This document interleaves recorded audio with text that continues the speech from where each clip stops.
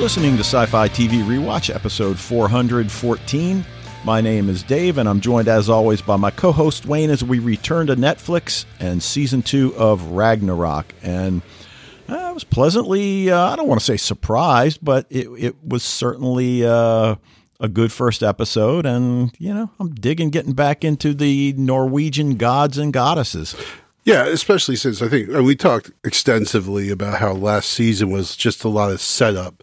And it really wasn't until that very last episode that we kind of, you know, that we, you know, started to see Magna as a, you know, coming into his own as a hero. So, you know, so I think we anticipated that this season would be a little bit more kind of what we're looking for, right? A little bit more of the actual superhero god, you know, Norse god stuff. Yeah, absolutely. And we certainly get, you know, a lot of movement in this episode. And, you know, we'll talk about that in a second. So if you guys want to shoot us some feedback, sci-fi TV rewatch at gmail.com is how you can reach us. But I guess even before we get into that, and I can feel we're both kind of, you know, excited to get back into Ragnarok. I did want to touch base with, you know, what I'm watching this time. And I did check out the first episode of Shadow and Bone, and I don't know if I've mentioned that or not. And while I liked it, I don't know. I'm not sure I'm going to keep going with it. I mean, I like the character so far, but I'm just not sure I'm into the storyline enough to continue. I know you liked it a lot, right? Yeah, but the first episode I felt was problematic as well.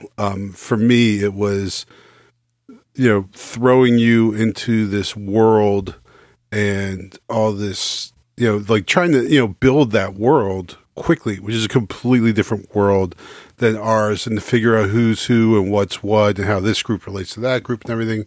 That to me was tough. I definitely had to rewatch that first episode. I think I might have even rewatched after I went and watched a couple episodes first and went back and did the first episode again, and you get an idea. So, in other words, I think it's definitely a series I felt that, you know, you kind of had to stick with it a little bit. Once you kind of are immersed in that world, then I think they did a pretty good job of bringing you in. And I, you know, again, I mean, I can devote 45 minutes to episode 2 at some point, but not too long, because I don't want to forget what I saw in the first episode. But, you know, like I said, I like the characters.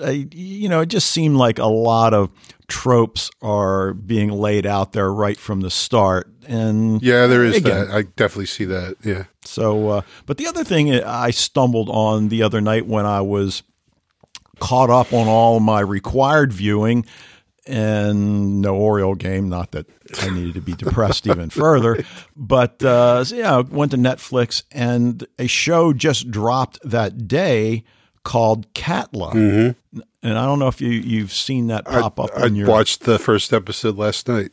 Okay, well, I saw the first 2 episodes, and you know, I liked it. It's Icelandic. It's a sci-fi mystery. Takes place in this, you know, small town in Iceland, and this nearby volcano is continuing to erupt. I think they said that it's been erupting for like a year, which may or may not be the cause of all these mysterious events that are taking place. But now, you said you watched the first episode last night, knowing your viewing habits. I'm guessing you didn't dig it that much, because usually you just like knock them out one after another. No, I actually, it was just, it was starting to get late after I watched it. So yeah, I liked it. I liked it a lot, but it was just, you know, it was time to go to bed. Okay. At that point. And that's what happened with me in episode 3. I started watching it, and about 15 minutes in, I realized, you know, I was falling asleep, and it had nothing to do with the story. It was the time of evening. Yeah. So, yeah, I'm going to get back to that. Visually, it's certainly something that's, I don't want to say it's difficult to handle. It's just a very dark gray world. Yes. As you might expect. Sure. In Iceland and this small town.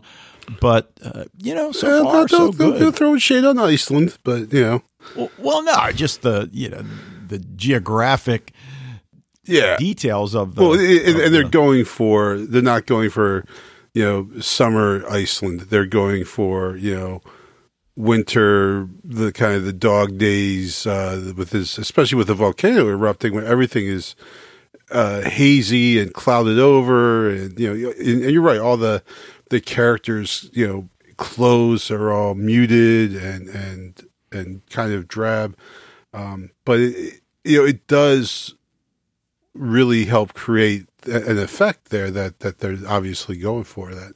All right. Anything you want to add to the what we're watching mix? Well, yeah, just really quickly, I finished Sweet Tooth, and I think I put my finger on what I didn't like. So there's a lot of good stuff about it, and I think it probably has the potential to be pretty good, to be really good. You just got this kid who's the lead character, and the actor is fine. He does a great job. But it's just this character just makes these stupid, because he's a kid, right? Makes these kid decisions over and over. That's very frustrating. And I don't know if maybe I just got too frustrated with the number of stupid decisions that the kids make, but of course that's the point, right? I get that they're purposely doing that, right? That they are because they're most of all these enhanced, I guess I can't remember what they call them.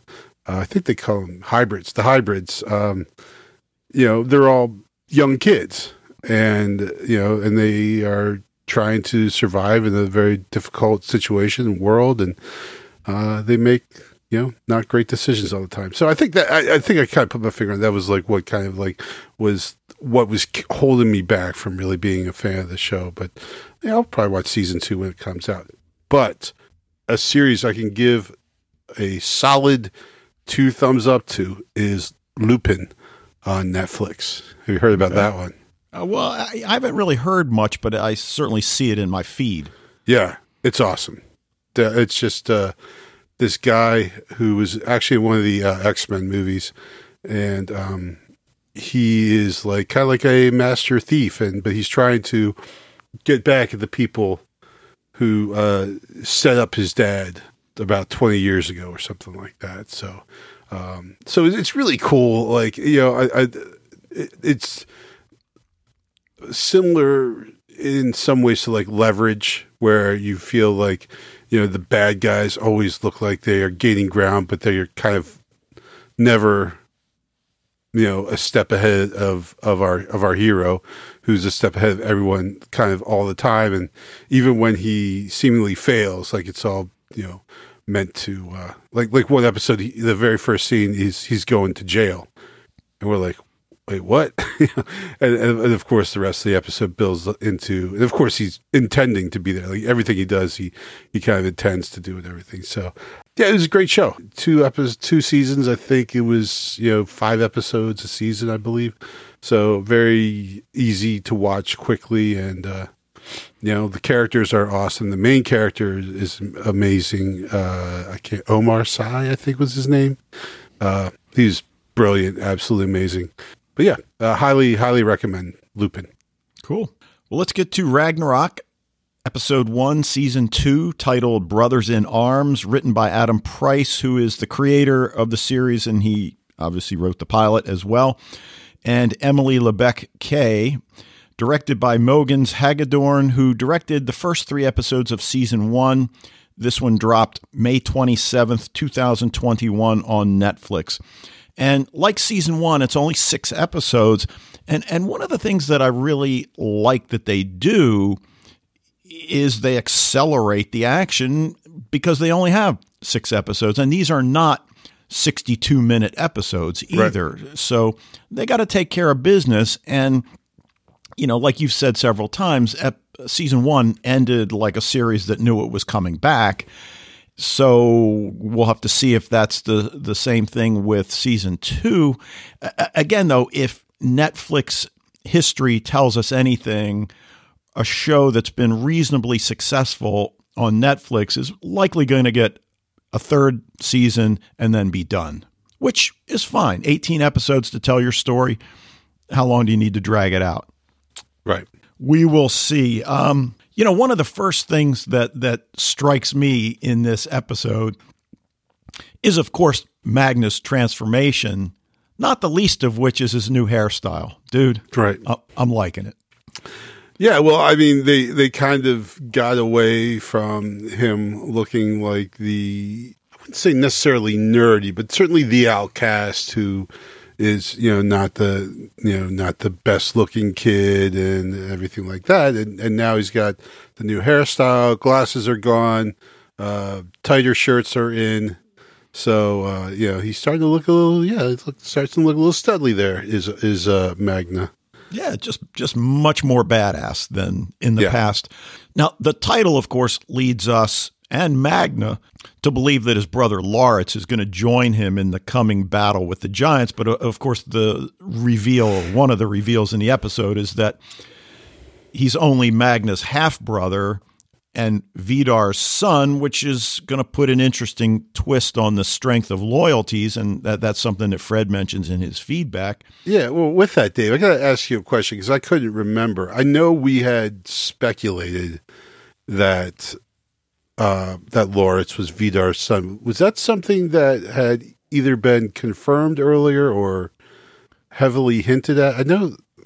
Well, I don't think it was confirmed at all. Maybe hinted at a little bit. I mean, we know that Turid had a relationship with him when they were teenagers, but we didn't really, at least I didn't suspect that there was anything, like a love child that was produced out of that relationship, which would, of course, be Turid. So that for me, it was the looking at that family photograph that was really the first driving hint that something might be amiss here.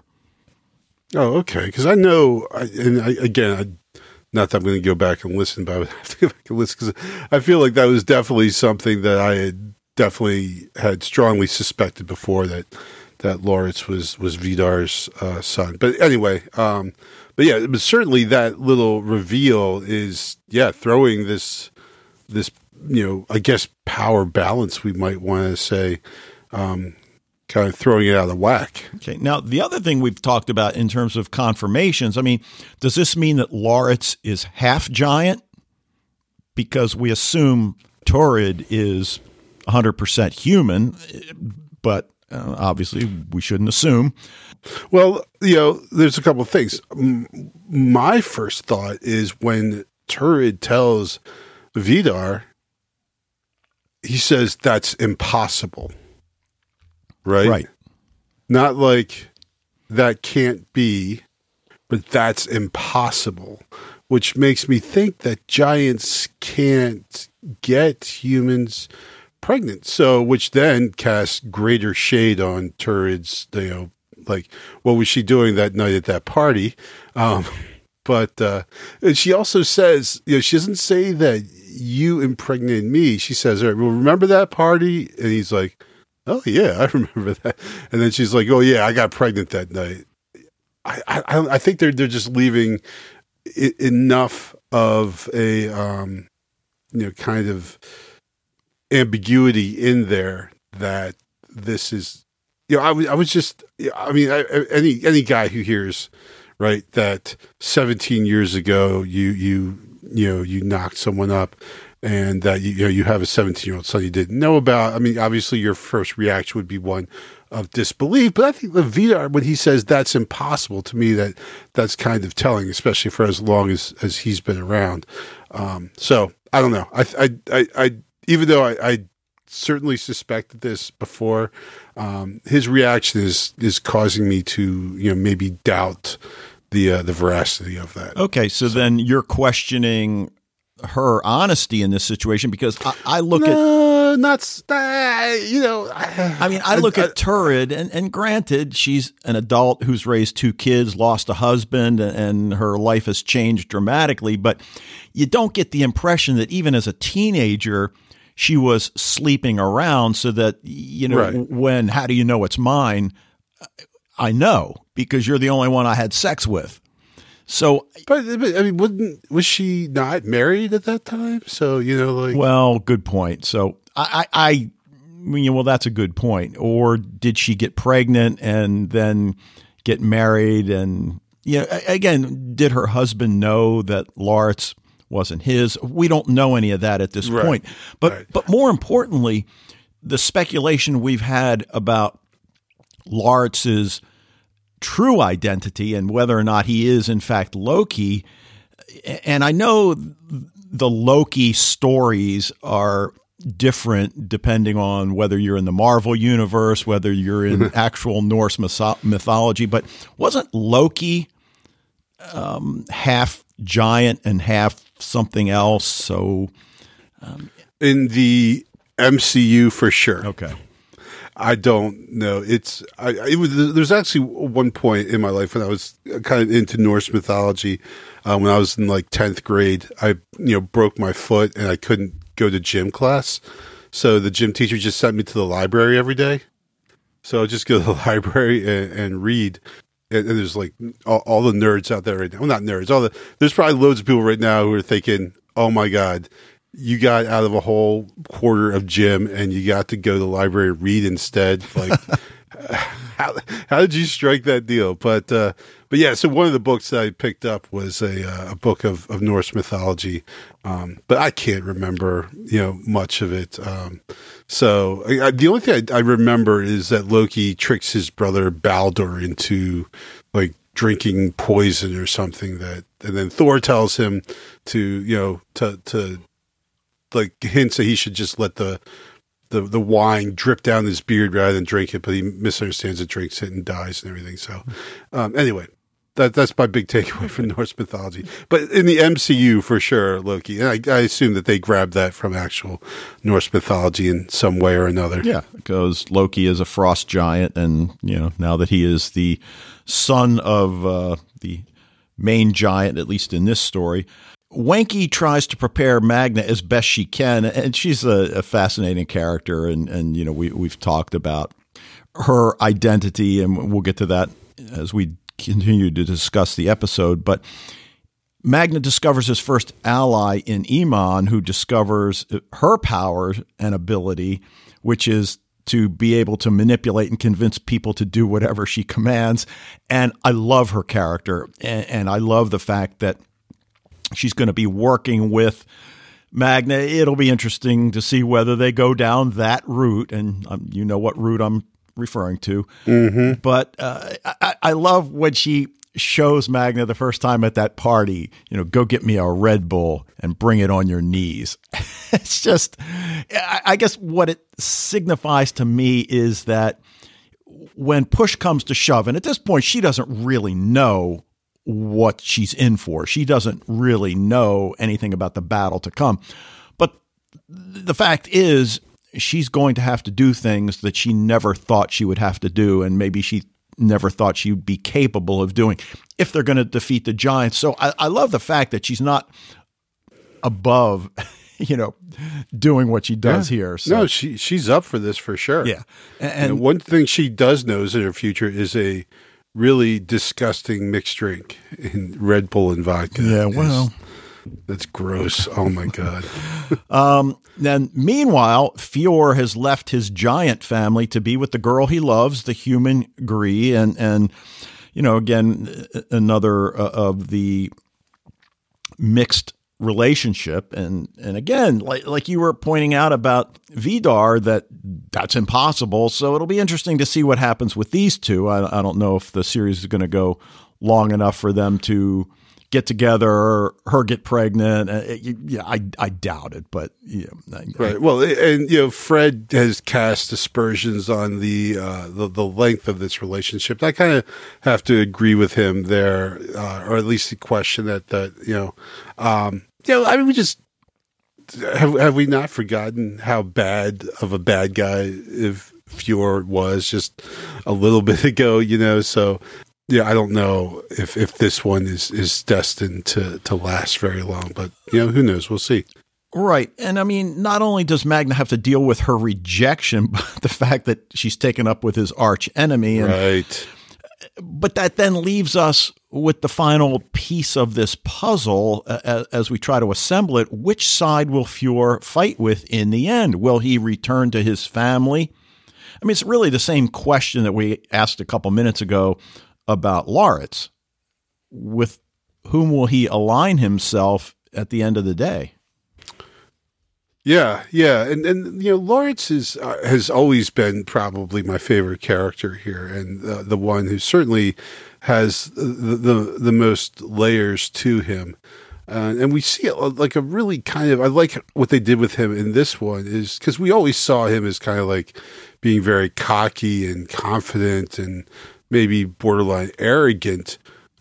And here we see him as someone who just is looking for someone. He wants a relationship. He wants someone to love or to love him. And, beyond just, I mean, he's got obviously his mother and he has Manya, and they it's obviously care for him a lot, but he's looking for more. He wants to, he wants to be, he just wants to be loved. And Vidar kind of just swoops in with that, kind of what he was looking for, kind of, he didn't really express the desire for like a father figure in his life, but certainly he demonstrated he feels disconnected from his dad. He doesn't look like his dad. He's not big like his dad was. So he doesn't feel that connection to him that, Manya must feel, because he is so similar to their father. So this gives him a chance to be someone different, even if it is the people he just excoriated in his little speech at the end of the previous season. Right. And whether or not they're willing to forgive him for that, are they setting him up? I mean, we get that scene where Magna comes home and he sees Laurits leaving the house with Vidar, getting into his car, and they're smiling, and then they hug, and you obviously see Magna's reaction is that not only can he control lightning, he apparently can control the electrical grid as well, and knocks out the whole system. So, yeah, I mean, fascinating things to watch. But let's get to the opening scene, because the season picks up pretty much where we leave off in season 1, as Vidar and Magna are lying unconscious on the ground after their epic battle. But even before we get to that, we see Wenki, and we talk about the fact that, all right, Magna is Thor. We know that. Whether or not Laurits is Loki, we know they're the giants. Is Wenki Freya, goddess of war? Yeah. Okay. I'm sorry. Yeah, I'm sorry. Is she? I don't know. Yes, that's a great question. Or is Imam? Right. Because we do get that. Right. I mean, I don't know, but we don't. That's the thing. We don't at this point. We're just unsure, right? But Freya is isn't she the kind of the mother of the gods, right? Right. And we kind of established that Wotan is likely Odin. And, they give us the clue with the patch over his eye and all of that. But we get the idea, that the gods that have been in power are older and they need to turn things over to the younger generation. So, in that opening scene, Wenki kisses her stone pendant, and then we see that eagle fly with clearly a purpose. And then it cuts to the EMTs trying to revive Magna and Vidar, and Magna, he gets the electrical shock, and the EMT guy flies I don't know, 10 feet, 20, I think his 5 meters, because the dude says, you fucking flew 5 meters. And I'm like, well, that's very alliterative in English. I wonder if it's that way in Norwegian as well. Right. But not before Vidar lays down the gauntlet and says that we'll kill you before the next new moon. So we know the coming battle is on the horizon. Whether I'm guessing what's going to happen is we get to episode 6 of season 2, and the troops are getting ready to face off. I'm assuming season 2 is going to be all a lead up to that battle. No, you don't think we get the battle? I think we get the battle this season. Okay, all right. But obviously the main story is Magna preparing for battle with the giants, because he understands now who he is and what he needs to do. And, that eagle that I mentioned, one of the first things we see with Magna is he runs to the mountaintop, screams at the eagle, which flies towards him. And, I guess it's the eagle that whips up that little mini dust storm. But then that great scene visually where he finds himself in this ethereal setting. Wenki appears out of the water to tell him he's the chosen one, which, okay, I guess he needed to hear. I mean, I think he had already put two and two together. But then what'd you think about the callback to Isolde? Because we know that's not her. We know that she's just shape-shifting. But still, it was interesting because Freya or whoever Wenki is understands how important Isolde was to Magna. And again, you mentioned Lupin and the whole revenge factor that seems to be part of the storyline there. Maybe she just feels like Magna needs this extra boost to push him in this fight against the giants, because clearly he had a connection with Isolde, which was cut dramatically short. Right. It's absolutely is there to remind him of his purpose, because that's basically what the point he's at. Like, what am I doing here? What am I supposed to be doing? Why'd you pick me? Blah, blah, blah, which, almost every hero, when they get to that, right before they cross the threshold, as Joseph Campbell would have us say, they have that moment of doubt, like, why am I being chosen? Right. And what do I need to do? And why do I need to do it? And so she tells him, well, it's you because you're the chosen one. Deal. Why are you doing this? Well, let me just show you your friend, what he said in kind of a touching line. He says, you were my only friend, right? So, let's remind you of Isolde and what happened to her and who's responsible for her death. And so, there you go. That's why you have to do this. This is your impetus. This is your motivation. So don't forget it. Yeah, right. And you mentioned Campbell and the hero's journey, and it's certainly evolving into that kind of a story. He's going to assemble his little entourage that is going to assist him in this coming battle, which is typically right. And instead of sitting here whinging about why am I here? Why'd you choose me? She's like, you got to get to work, bro. You need a weapon. You need allies. So stop, complaining and stop, wondering about why it's you that has to do it, and you need to get to it. Which honestly, if we think about it, is probably similar to, Amalia True and the Nevers, right? Like, I think we speculated that instead of her complaining about not having orders, it's like, well, it's because you're the one who's supposed to be giving the orders. You're supposed to be the one who's leading this, so you need to get to work. Right. Well, in this case, we'd say listen to your mentor. Amalia True's problem is that she apparently has to be her own mentor, which, is certainly a nice twist. And I don't think the Nevers is following Campbell's hero's journey step by step, but certainly elements of it. Magna's faced with the situation where he's got to tell people, and he has to know instinctively, this sounds crazy, which of course, Lawrence, are you high? I don't know if he knows that. Well, I think he may suspect it, but he goes around looking awfully crazy. Yeah. Great scene when he hulks out in front of the mirror also. So I don't know whether that was to indicate that he has been working out. I mean, that doesn't make any sense because we know season 2 picked up right where season 1 left off, and he was nowhere near that big. So kudos to the actor for hitting the gym hard, apparently. Yeah, definitely. Well, and this is, and we have compared this a lot to Spider-Man, sure. Right? And, like in every Spider-Man movie, as I've said a number of times, we Peter Parker's great, but we want to get to him as Spidey, right? And we understand that he's a kid who's an outsider who had a transformation. And this scene is almost directly out of that first Spider-Man movie, where Tobey Maguire is standing in front of the mirror looking at himself and realize his body has changed overnight. And so it's like the same thing here, right? Like Magna is realizing that he has undergone a transformation, has happened quickly. As with both heroes, that physical transformation also is kind of coinciding with, a transformation in their worldview as well.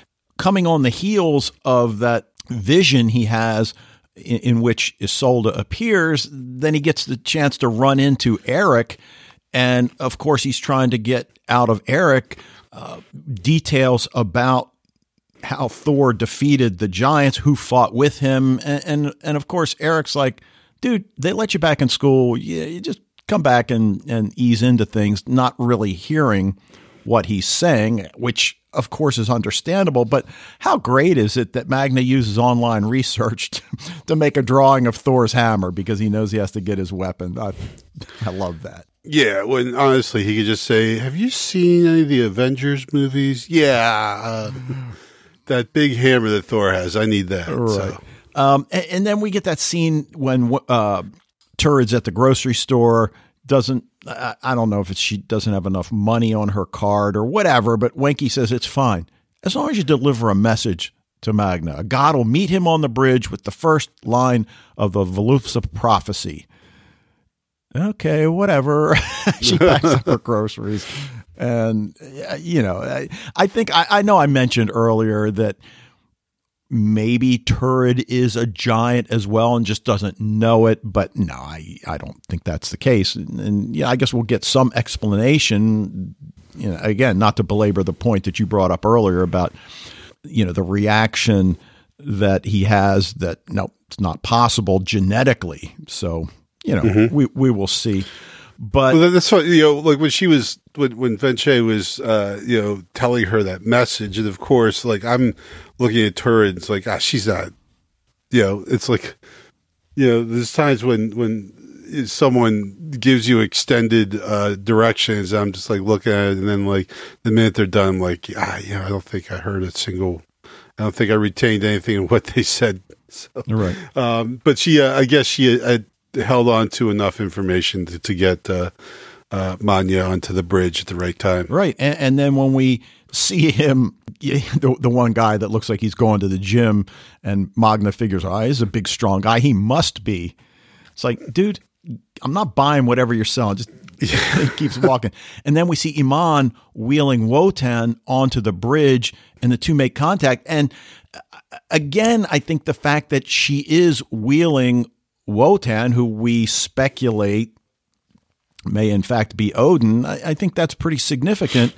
And again, I love the fact that she doesn't know what her powers are, but I did have Wenke and she was like touching my hair and she just perceives it as being odd in the same way that Magna had to deal with his powers, I guess, being activated, we'd have to say. So, right. We'll see. Well, yeah, it's funny because, like he is, and us along with him, he's like looking around each person, like, could this be the person? Could that be the person? And then, when we see Iman, we're like, oh, that's it for sure. Like no question about it. But that was the really cool scene. And she's like, what were you going to say? Like he at first he's like, I can't be her. And then she's like, dude, tell me what you were going to say. Come on. And then she has the answer to it as well. So. Right. And then when they're at the party that Lars has thrown at their house, Iman tells Magna, hey, I figured out what my power is. So we don't know how she figured it out. So this is just her showing him, as we talked about earlier. But then we get the scene at the garage when she uses her mojo to convince the mechanic to make Thor's hammer, and he says, "Oh yeah, I'll have it ready 10 a.m. tomorrow." So she's falling into it, but again, I don't know that she really has a clear idea of what's waiting for her on the other side. But I think she has like this sense of purpose. Yes, just absolutely.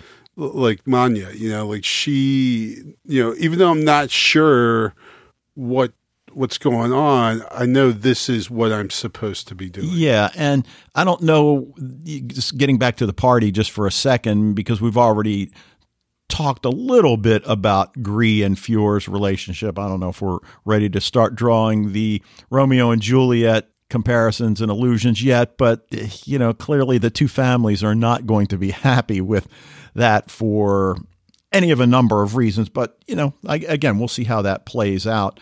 The other storyline is, of course, Vidar and the Giants getting ready to face Thor. And they're clearly more prepared for this battle because that's what they do. They know they're going up against Thor, but they also know they're going up against a Thor that doesn't really know what he's doing.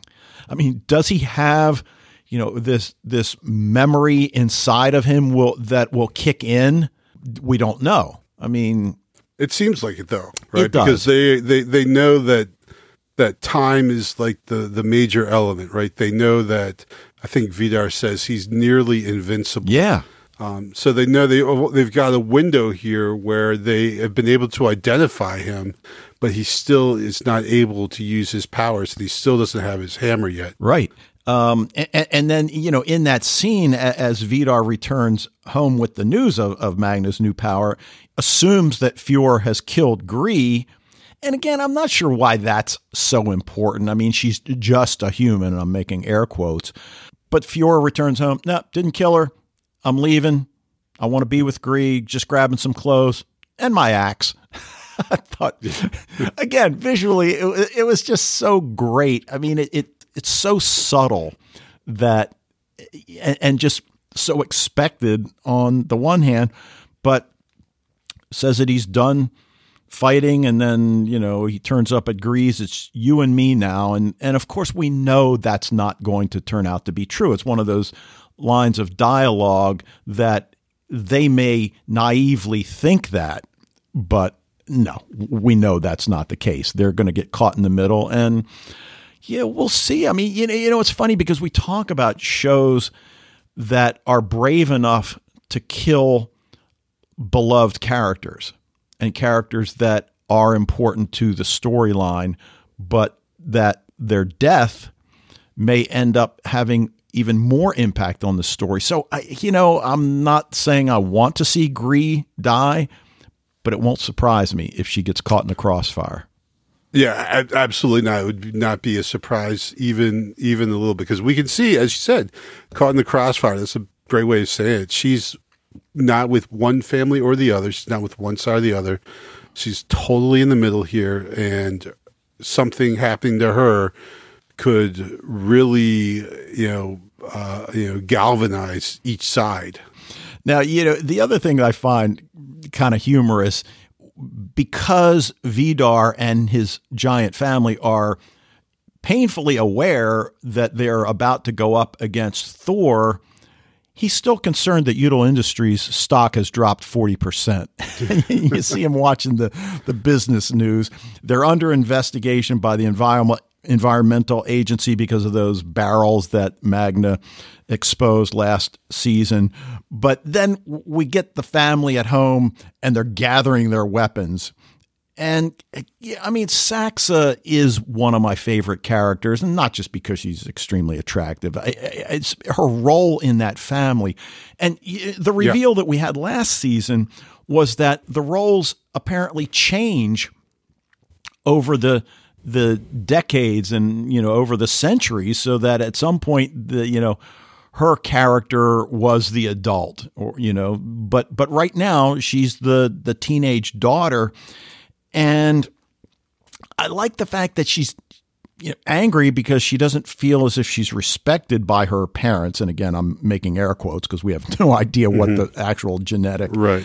But we cut to the Udall plant as Vidar explains the processes to Saxa, who is apparently going to take over because Fjord has left the family.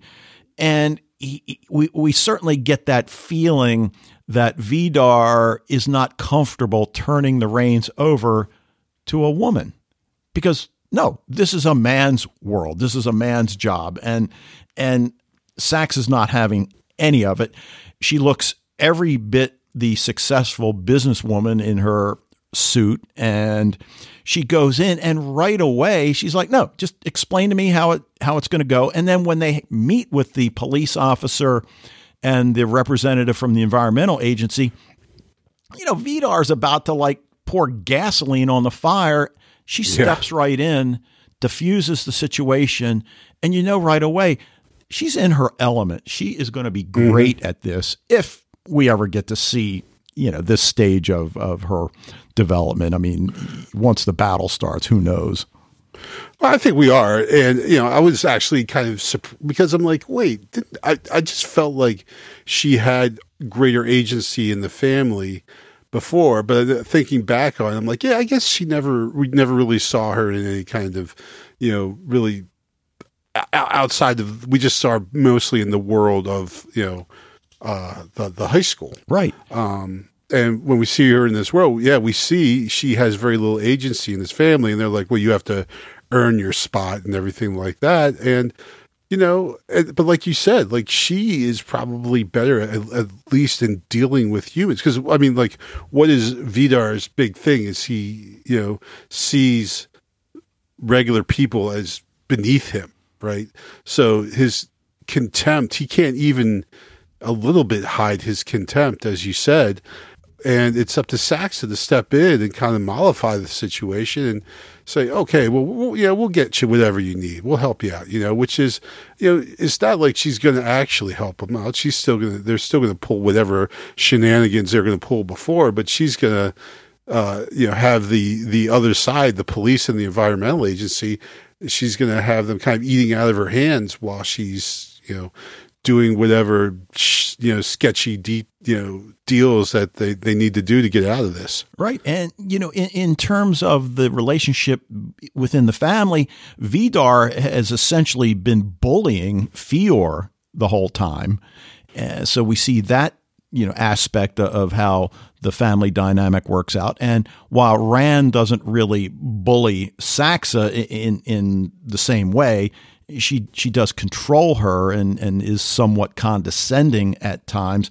So like what you're getting at is, she is the next generation giant.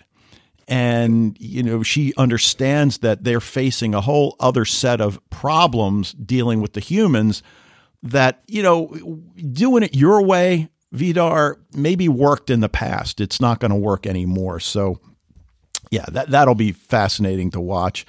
And we've already talked a little bit about Laurits and his search for identity, which of course takes an unexpected turn. And, I mentioned that family photo that shows the four of them. Dad apparently died at 32, and I can't remember if we learned how he died. I'm assuming it was an accident of some sort. But yeah, I can't remember. I don't think we really got a lot of details on how he passed. Right. But that family photo shows Dad holding Magna, and Laurits is just kind of off to the side, barely holding his mother's hand. And he of course, seems bothered by that photo as they are visiting their father's grave. And as you mentioned earlier in the discussion, he just feels like he's not really got the connection to the family that his brother Magna has. So, and again, if everything turns out to be as we're told, that he is in fact Vidar's son and thereby Magna's half brother, okay, well then, these feelings that he's had make sense. I'm not sure what to make of the scene at the fast food place.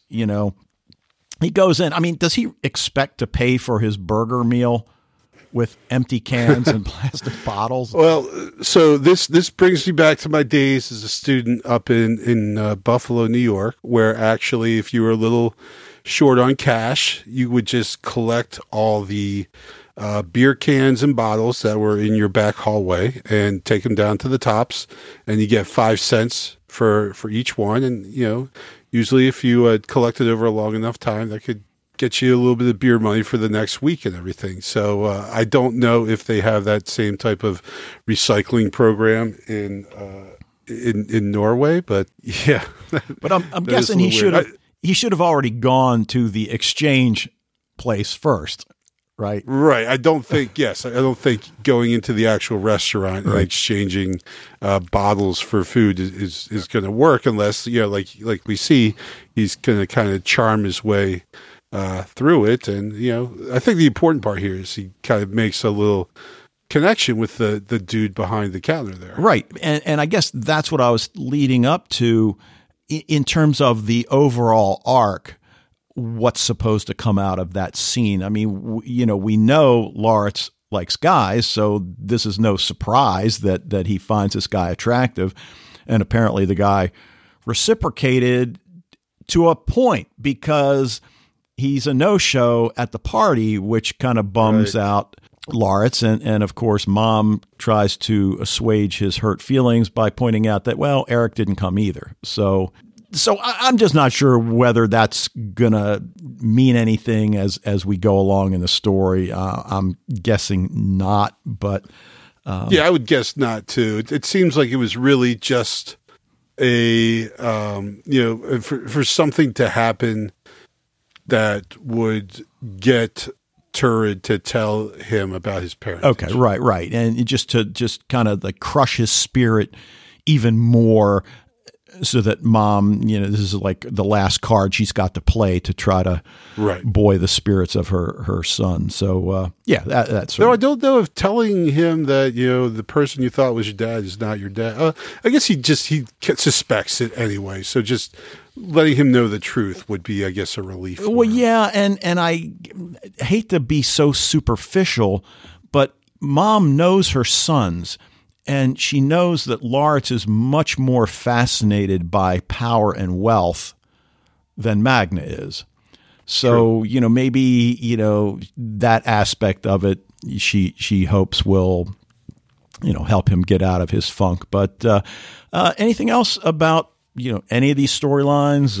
Well, one thing is that Turid, when she's talking to Vidar, she says, he's your son, he has your eyes. And it's like, no, he doesn't. You mean the orange glowy eyes? Well, yeah, that too. But I mean, like the actor playing Vidar has kind of brown, dark eyes, and Lawrence has clear blue eyes. Unless, I guess, was he wearing contacts? I don't know. It seemed like he has very. Their eyes were. In fact, this episode, it seemed like I noticed Lawrence's eyes more this episode, probably because he just had the guy liner around it. But did you just say guy liner? Yeah, I love it. Yeah, but so I think he made his eyes stand out even more. These very clear blue eyes, and like that, definitely not the eyes that Vidar has. But all right. Anything else? So hold on. Manya, Lawrence tells him, like, I can't remember what he said, like your Jean-Claude Van Damme war outfit or something like that. But I saw it there, like, oh, he is dressed kind of like a soldier. He's got, combat boots on. He's bloused his trousers, wearing the tight black wool hat. Like, oh, he is looking very militaristic, actually. And he does say to Iman, we are at war, So, yeah, there's something there. Also, Lawrence just sprinkles English into his speech all the time. Yeah, I don't get that. Yeah, that's what I'm saying. I'm not, and again, I understand that was actually something that you see in was Katla? Yeah.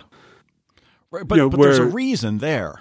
Well, English is the lingua franca, right? Right. Like, I don't know, like what. I mean, I guess this is something that sees, like, when you see how English has pervaded so many other places in the world that people just kind of drop it into everyday speech, like Lawrence does. I don't know. It's neither here nor there. I don't think it's super important to the plot or anything. I just found it kind of interesting how he kind of would just randomly for no reason would say something in English, you know. Right. And I've mentioned many times about how many international shows that my wife and I watch, and like you're talking about that show, and it's when the Swede goes to Iceland and they speak English because, as you point out, that's the common language, which seems to happen all over Europe. And as Americans, we are terribly deficient at anything other than English. And many of us are even pretty bad at that as well. Not great at that. Yeah.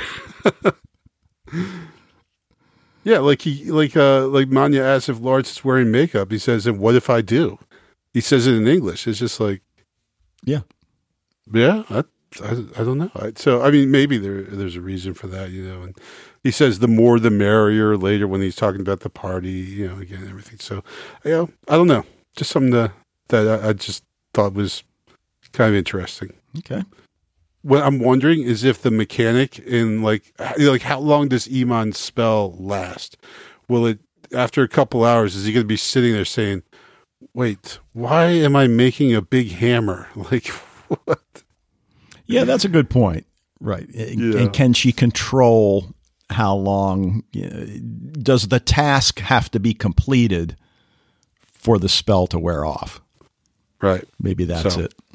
So, yeah, I think that's about it. Okay. Oh, well, one thing I like about subtitles is when a character looks at their cell phone, and if we were watching this in an English language, you know, we'd have to just, I'd probably have to pause it to walk up to the television to see what was on the cell phone. But if it's in Norwegian, they just translate it for you. You can see what the cell phone says. They don't have to pause anything. Yeah, and that's, as an offshoot of that, that's kind of the running joke with me and my wife, that if we're watching something and, you know, we're watching in the original language, and I'll get up and go into the kitchen real quickly, and she'll say, "You want me to pause it?" I'm like, "No, I can still hear it." And it's like, all right. You can. That is true. I can't understand it, but I can hear it. So, all right, well, let's hear what Fred's got for us, and we'll be right back. Hello, Dave and Wayne, and all listeners to Sci-Fi TV Rewatch. This is Fred from the Netherlands with some feedback for Ragnarok Season 2, Episode 1. First off, shortly coming back to last week's podcast about the Nevers. If you are going to do an extra episode on the Nevers, I'm very happy to give feedback, because actually I almost didn't give any feedback on the last episode, so episode 6, the mid-season finale, because I gave a summary of Chapter 1 in that episode as an aid for people who only watched the episode once. And because that took quite some time, I didn't give really feedback on Chapter 2, 3, and 4. And by the way, I fully understand that you didn't take my summary of Chapter 1 because your podcast was 1.5 hours anyhow. Okay, let's go into Ragnarok. Some interesting developments in this episode. First off, Fjord leaving his family and going to Gree. Really wonder how stable that will be, and if he really can hold back his, well, so-called giant urges. I always wondered how the hierarchy was in the O'Toole family. Now Vidar says, "I have nobody," and Saxa is really insulted by that. Her mother says, "You have to earn your place." Sometimes I had the impression that Fjord was more powerful than Vidar, so I'm still not completely in the clear on that. Of course, we all saw it coming that Lawrence is a child of Vidar, and, well, Vidar just lost a perhaps so-called son in Fjord, so this of course gives a very nice story setting that on one hand Lawrence is perhaps happy that he found something to which he belongs or fits. On the other hand, he has a strong bond with Magnus, so that can give a nice conflict within himself. It really reminds me of the situation with Felix in Orphan Black, where he also found himself out of the loop and was trying to find his biological family and eventually found his half-sister. Lawrence is perhaps getting a kind of Loki role, something we already wondered in the first season. I think the discussion between Gree and Magnus in his room at the party was very adult. It was quite respectful. and understand each other's takes on the situation. Nice to see Isolde back, although it's just a vision. I really wonder who the hawk or eagle is, or that woman that appears to Magne. At least he found an ally in Iman. Iman probably stands for the goddess Freya. Big question is, of course, can she influence with her powers also giants or just humans? Okay, that was all for now. Greetings, all the best, Fred from the Netherlands. All right, well, one of the things that he mentions is whether or not Fjord can hold back his giant urges. And the first time I listened to Fred's feedback, I was thinking he meant his sexual urges with Gree, and maybe that is in part what he's Fred that is considering, but also his giant urges in terms of putting down Thor and the other gods. And I guess the reality is probably it's a combination of both. And as we said, whether Fjord is going to abandon his family and what are his options? Just stay out of the fight completely? There are only two sides. So if he abandons his family, does that mean he's going to join Magna? I find that hard to believe. That seems like a bit of a stretch. Yeah. So we will see. And he also brings up, and I didn't really think about it at the time, but will Laurits now replace him in the family? Mm-hmm. And again, it's still the same kind of dilemma, whether Laurits is going to abandon his family. And, in his case, what would be his motivation to abandon his mother and Magna? Well, you lied to me about my father all these years. You don't really love me. Well, I think he knows his mother loves him, and I think he knows Magna loves him. Is he going to suddenly accept that, Fjord and Ron and Saxa are going to welcome him in with open arms just because Dad had a fling? Well, he did, they did have a piss up at their house before already. So, they kind of already accept him in the family a little bit. But yeah, again, that's also a relationship I don't think is bound to last too long, because we know that Vidar he's doing this because he sees the advantage he can get out of it, right? It's not that he's super psyched to meet his son. He realizes that this is a way to gain some leverage over Manya. And we just see that from the look that he gives Manya at the end of the episode, just kind of like as he's hugging Laurits, he just kind of gives this FU look to exactly. him. I don't think it's going to take Laurits too long to figure out that he's kind of being used a little bit as a pawn in the game here. And that, by Vidar, and that, obviously Manya has a heartfelt love for him and wants him to, be on his side because he's his brother, right? And he's not using him like Vidar is there. Right. And I think Saxa is going to be perhaps the most difficult family member to convince that this is not a huge problem, because I don't think she's ever really thought much of Laurits, and I think it's mostly because his personality and his lack of caring about anything. At least that's, the way he presents himself. But the other thing that I love that Fred brings up, which I most certainly did not consider, is the connection with Felix in Orphan Black, and how Felix, had that bombshell thrown at him about his genetic origins and his parentage, and how much of a struggle it became for him, and that you really can see the connection with Laurits as well. And, Orphan Black had 5 seasons of 13 episodes each. I think it was 13, might have been 10. Regardless, they had a lot more time to examine, those issues than Ragnarok's likely to have. But still, Fred, great pickup. So. Yeah, that was a good one. Yeah, I like that. All right. Anything else about Fred's feedback? No, I think that's about it. All right. Well, let's talk grade. You want to go first? Yeah, well, I mean, I can, sure. I was kind of thinking B+ is what I was kind of thinking on this one. Me as well. I mean, great episode. Nice. I mean, B+ is a great grade everywhere except River Hill. And, right. So really solid episode, really solid premiere. But just not quite an A. So yeah, we'll leave it at that. Yeah, and I can't really necessarily put my finger on it, but that's just in my completely unscientific and subjective grading system. That's what I came up with. Yeah, cool. All right. Any final thoughts, or are you ready to sign off? I think I'm ready to sign off here. Okay. All right. Well, we want to thank you guys for joining us. That will do it for this episode of Sci-Fi TV Rewatch. Love to hear what you think about Ragnarok. If you have any final thoughts about the Nevers, join the Facebook group if you haven't already. Emails go to sci-fi-tvrewatch@gmail.com.